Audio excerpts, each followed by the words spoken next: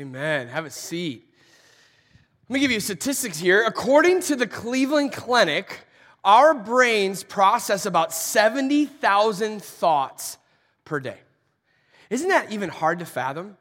But it makes sense because our minds, they never shut off, do they? It's consciously or subconsciously, we're always thinking about things. So about 70,000 thoughts per day. Now, I want to tell you a little bit of bad news about these thoughts. And this may end up blowing your mind like it did for me. Out of these 70 thoughts, according to the National Science Foundation, 80% of our thoughts are negative. And out of those 80% that are negative, 95% of our thoughts are repetitive. So it's no wonder while many of us are in a bad mood. It's because of our thought process. I mean, if you think about it, over time, whether it's consciously or subconsciously, we have trained our minds to think negatively. And not only do we think negatively, those negative thoughts are like in a pattern that can't be broken. They're repetitive. Over and over again, we think these negative things about God, about ourselves, about other people, about our jobs, about the world, about everything. It's no wonder why many of us are miserable. That's the bad news. But I do have good news. What if I told you there is a simple way to short circuit this repetitive process of our thoughts to where we don't have to think like that anymore? If you're Superman fans in here, what if I told you there's a kryptonite to those negative, repetitive thoughts that will weaken them entirely and that you don't have to think negative, repetitive thoughts anymore? That there is a way forward for all of us in that way. You want to know what it is? Do you want to know what it is? Okay, good. I want to make sure everyone's awake. All right. Open your Bibles. That's always the answer, right? Jesus in the Bible. But no, open your Bibles. I want you to go all the way to the midway of your Bible, the book of Psalms.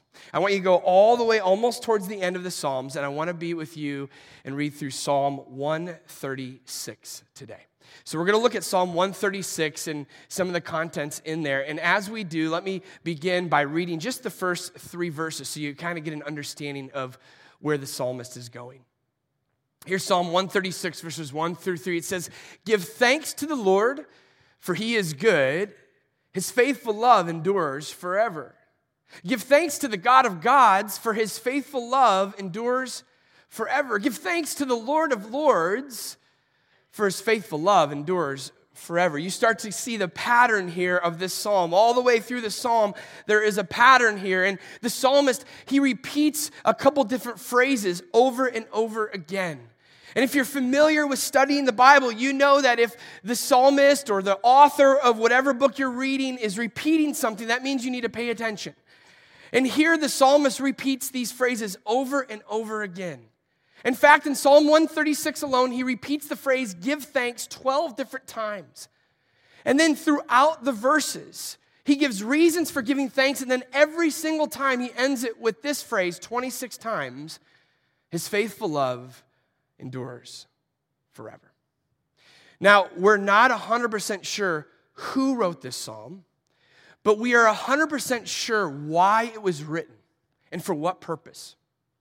Theologian C. John Collins puts it this way: this hymn calls on the worshiping congregation to give thanks to the Lord, who has shown his steadfast love throughout the history of God's people. So the psalmist, he writes this hymn to be sung in worship.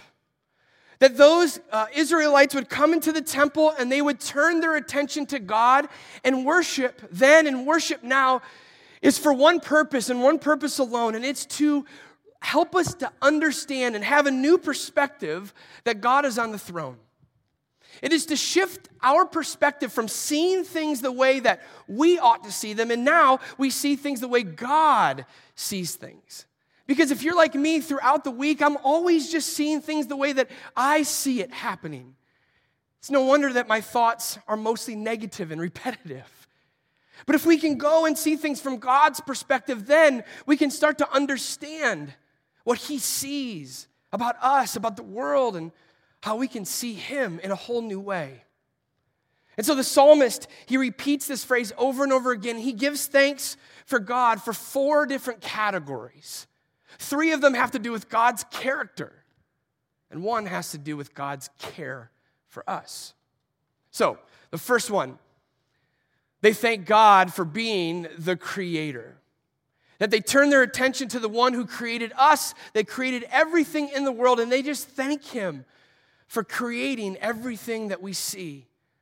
The psalmist in Psalm 136, 4-9 says, "Give thanks to him who alone does mighty miracles. His faithful love endures forever. Give thanks to him who made the heavens so skillfully. His faithful love endures forever. Give thanks to him who placed the earth among the waters. His faithful love endures forever. Give thanks to him who made the heavenly lights. His faithful love endures forever. The sun to rule the day. His faithful love endures forever. And the moon and the stars to rule the night. His faithful love endures forever." There are times when I'll be in a bad mood or I'm going through something and it's Thursday night, and that means it's my turn to go out and take out the garbage. So I go out and on a Thursday night, and oftentimes I take out the garbage, and there are many a times when I just stop and I look up, and it's a clear night. You just see the stars and the moon, and it just changes my perspective. Giving thanks to the one who hung the stars and the moon. You wake up early in the morning, you see the sunrise, or you go downtown and you're on the lakefront and you see the sunset, and how can you not think that there's a creator behind all of that? We give thanks to him for everything, including creating ourselves. And then the psalmist says he's a deliverer. He's going to reflect upon delivering the Israelites from the Egyptians. We see this here in Psalm 136, verse 16. It says, "Give thanks to him who led his people through the wilderness. His faithful love endures forever." He's telling his people, look back in history. Look how God delivered us from those evil Egyptians. Sometimes we have to look back to know that God is faithful. We can trust him right now because all that he's done before this. The psalmist does something similar when he says, thank God for being a provider. Early in God's history and relationship with Israel, he promised them land. Well, we see in Psalm 136, verse 21, God gave the land of these kings and his inheritance. His faithful love endures forever. God, he's a creator. He's a provider. He's a deliverer. But he also cares for us. He is constantly caring for us, whether it's big things or small things. God continues to notice us and where we are and wants to bless us and who we are. I see this in Psalm 136, 23, verse 26. Look what it says here. It says, he remembered us in our weakness. His faithful love endures forever. He saved us from our enemies. His faithful love endures forever. I love this. It just focus on the little blessing. He gives food to every living thing. His faithful love endures forever. So let's give thanks to the God of heaven, for his faithful love endures forever. All the way through this psalm, it's about giving thanks and recognizing God's faithful love throughout Israel's history. And because he is faithful, we can trust him now. We can thank him for who he is and what he's done for us. Now, I want you to imagine walking into the temple back then as an Israelite. Maybe they're walking in discouraged, they have fear, they feel hopeless, and all of a sudden they start to sing this psalm together and they start to think through who God is and how he cares for them. Don't you think their perspective would have changed? Don't you see that they would have thought, wow, what an amazing God that we really have and how he does care for us. And I wonder if they would have left worship that day feeling hope-filled, feeling joy-filled, feeling peace. Guess what worship does? It changes our perspective. It's not about singing our favorite songs. It's understanding we're singing songs to God because he deserves it.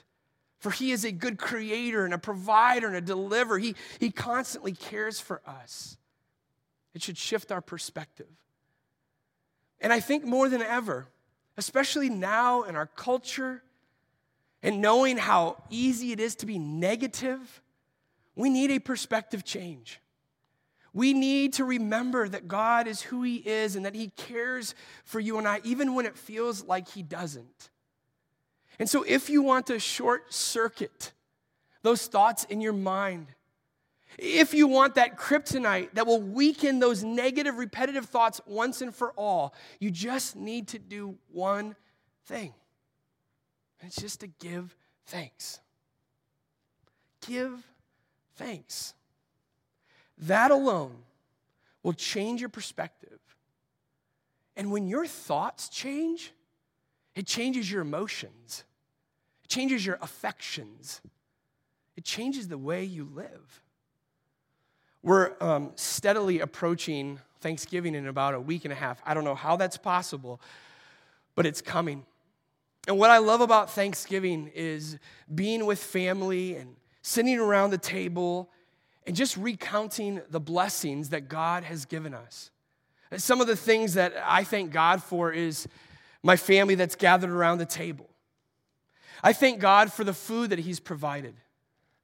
I thank God for my mother-in-law's homemade pumpkin pie with whipped cream. What I would say is the very best pie on the planet. She's not even here today. I would say that even if she wasn't here. I mean, that's how good it is. And in fact, if you're like Eric, I can promise you that my pie or my mom's pie or someone else's pie is better. I will be the judge of that. If you want to drop it off, my office hours are Monday through Thursday here anytime. I will help settle that debate for you. But I'm thankful just for those things. I'm thankful for loyal, faithful friends who don't leave my side. I'm thankful for a country where we live today, where we're free. I was thinking about that this past Friday. If you're a veteran here, just thank you so much for putting your life on the line so we can come in and not just have the freedoms that we have every day, but we can worship today freely, while other people around the world, they have to secretly worship God. And there's so many little blessings that I oftentimes think about on Thanksgiving, because that's the day where we're gathered with our loved ones and we're thankful for what God has given us. But then I started to think about, what about all of the other 364 days of the year? I mean, why don't we have that same posture before the Lord those days as we do on Thanksgiving? I am convinced that the other 364 days are spent not thanking God for what we do have, but complaining about what we don't have, or comparing what others have with what we don't have, or complaining about what we wish we had, or focusing on all of the things that maybe we wish we had, and because we don't have those things, we're miserable and we're sad, and then we get on Facebook, we see what everybody else is doing, what everybody else has, and it drives us into even more despair. And it's no wonder that we're miserable all the time, because we spend most of our time complaining and focusing on what we don't have. I mean, how true is that? Think about your life for a moment. When's the last time you were just thankful for your kids and you didn't just complain about them because of their behavior? I do that all the time. Like I get so frustrated with my kids. They're little and they play WWE all the time, and the boys, they fight. I mean, I was not even out of bed today, and I could hear rumbling downstairs. I'm like, oh my goodness, here we go. And I was wondering if I just thanked God that God actually blessed me with kids, because so many want kids and they can't have kids for whatever reason. Why not be thankful for the kids that I have? That will change everything. Or when we're thankful for our jobs. I mean, so many of us, we walk into our job like, we have to do this. I don't want to go to work. And I'm not saying your job is easy, but if you started to thank God that you have a job when so many people don't have a job, or we thanked God for the apartment that we live in, or the condo that we live in, or the house that we live in, instead of wanting everybody else's house. There are people living on the streets today who don't have any indoor plumbing or any food available to them. And yet we complain because we don't have an extra car to put in the garage, or we don't have that boat, or we don't have a bigger house. I mean, we lose perspective so easily. It's part of those 70,000 thoughts that we've trained our mind to think negatively and repetitively. And when we do that, it pushes God out the window. We're not thankful for who He is, thankful for what he's given us, thankful for how he cares for us. I'm telling you, you want to change your life, change the way you think. And if you want to change the way you think, thank God for who he is and what he's given you. It will change your life. Jesus, he came along and he re-emphasized this word thankfulness, but he does it a little differently. He adds on to the meaning in a real way. If you look in the New Testament, there's different words for the word thanksgiving, but the standard word that we oftentimes interact with in the New Testament is the Greek word Eucharistio. And if you hear that word Eucharistio and you think, oh, that sounds like the Lord's Supper, that's exactly where you will find it. In fact, when you look at Luke 22, 19 through 20, we see the word Eucharistio in Jesus' description of the Lord's Supper. He says this, he took some bread and Eucharistio, gave thanks to God for it. And then he broke it into pieces and gave it to his disciples, saying, this is my body, which is given for you. Do this in remembrance of me. After supper, he took the cup of wine and said, this cup is the new covenant between God and his people, an agreement confirmed with my blood, which is poured out as a sacrifice for you.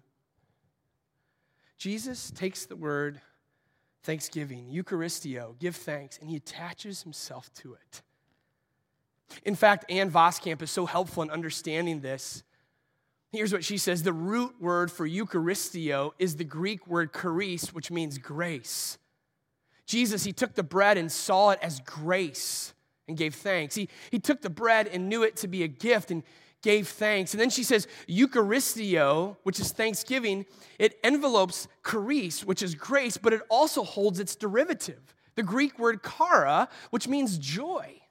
Grace, thanksgiving, and joy, all wrapped up in one, all pointing to the gift of salvation. Jesus, he holds up the bread to say, give thanks to it. But what is he giving thanks for? His own body that will be broken. He's saying, give thanks for me, for salvation, for what I am going to do for you on the cross and then eventually in the resurrection. Can you imagine every single day if we did what Tim Keller says to do and to preach the gospel to ourselves every day? That we are more flawed than we ever dared dreamed. We are more loved than we ever dared hoped because of the cross, because of the resurrection. You thank God for the gift of salvation that you and I get to unwrap after we die, but also on this earth. It will change your perspective. How often do we thank God for giving himself for us? And we talk and we think about that all day. If you put your mind on the gospel, you put your mind on what Jesus has done for you, and you give thanks to him no matter what you're going through, it will change your thought process, which will change your life. The Apostle Paul, he colors this in even a little bit more. 1 Thessalonians 5, 16 through 18. He says, always be joyful. Never stop praying. Be thankful in all circumstances, for this is God's will for you who belong to Christ Jesus. I had coffee this past week with a friend, one of the most joy-filled men I've ever met in my life. And as he came in to Panera that morning, I could just tell he was just drained. He had no joy. And as he sat down, I know he's going through a really hard time, and he sits down and he's like, Eric, he's like, it's gotten worse. I'm like, how has it gotten worse? And he starts to tell me a snippet of his story. I'm like, oh my goodness, I don't even know what to say. I'm so sorry. And then he goes, oh, well, it gets worse. And he told me this. I'm like, oh my goodness, how could they do this to you? And he goes, oh, it gets worse. I'm like, how can it keep getting worse? And he kept going and going and going. And my heart broke for him. So many times he was in tears telling me this story. It's ruining so much of what he has built up in his life. And I didn't even know really what to say. And then he looks at me, he says, Eric, I want you to know I'm thankful for this. And I'm like, thankful? How can you be thankful for this? Your whole life is going to be completely changed forever because of this. How can you be thankful? And he goes, Eric, it has brought me closer to God than I've ever been before. It has brought my wife and I closer to each other than we ever have been before. It is showing me things about life and about myself and about God I've never seen before. And I thought to myself, he's living out what Paul says to be thankful in all circumstances. It's easy for you and I to have a victory at work or in our families or something good to happen, and we're like, thank you, God. But when something really bad happens to you, how often do we stop and say thank you to God for it? I surely don't. I'm usually complaining and yelling at somebody or being frustrated. I can't sleep. I mean, my mind, those 70,000 thoughts have gone from 80% negative to 99.9% negative.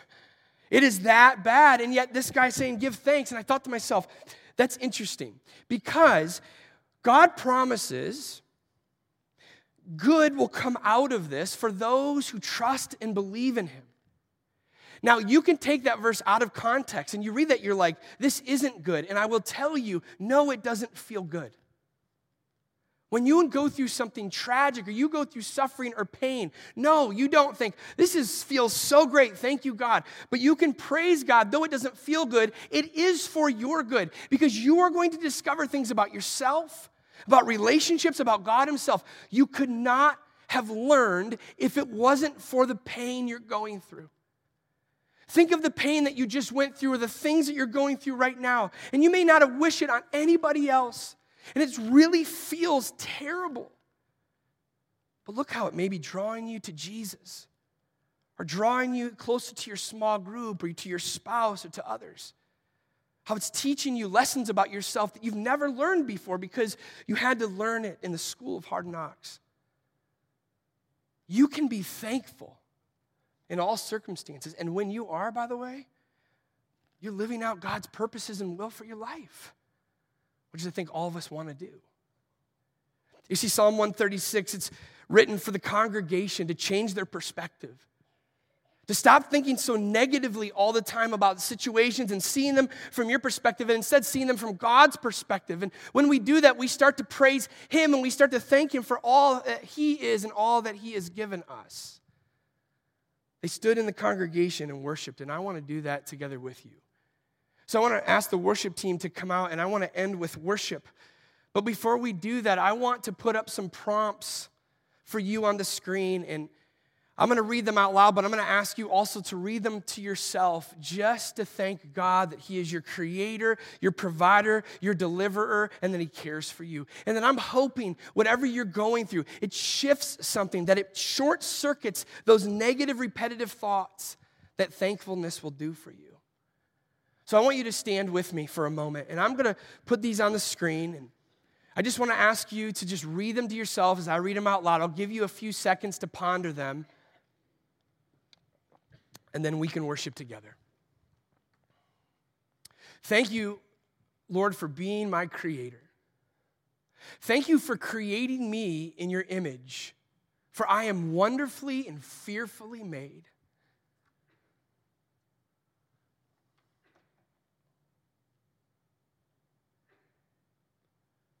Thank you for how you've made me, for my value and worth comes from belonging to you.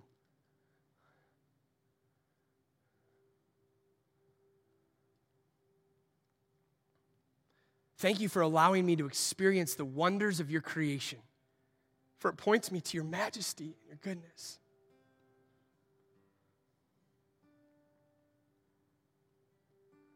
Thank you for being my deliverer. Thank you for all the ways you've brought me through various hardships in my life.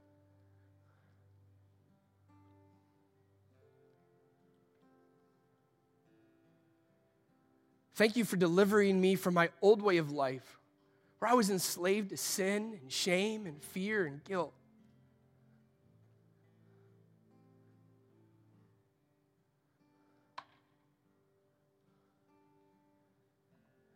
Thank you for being my provider. Thank you for always giving me what I need and not always what I want.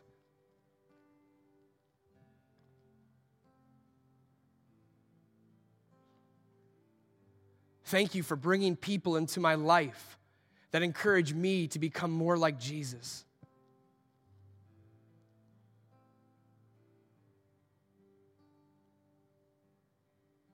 Thank you for all the little blessings that I so often take for granted.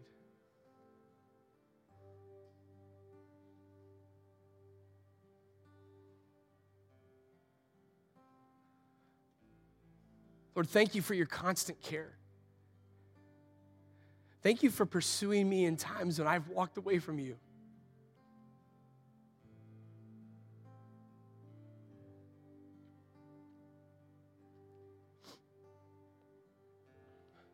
Thank you for meeting me in the middle of utter weakness and brokenness.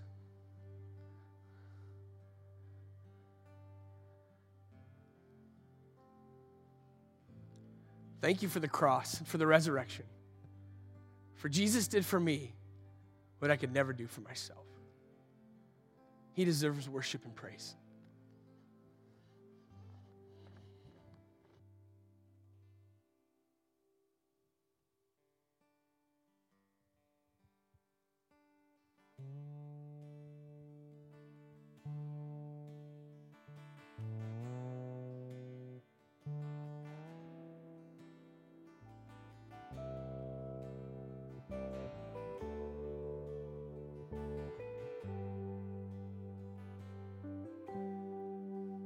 Before the throne of God above, I have a strong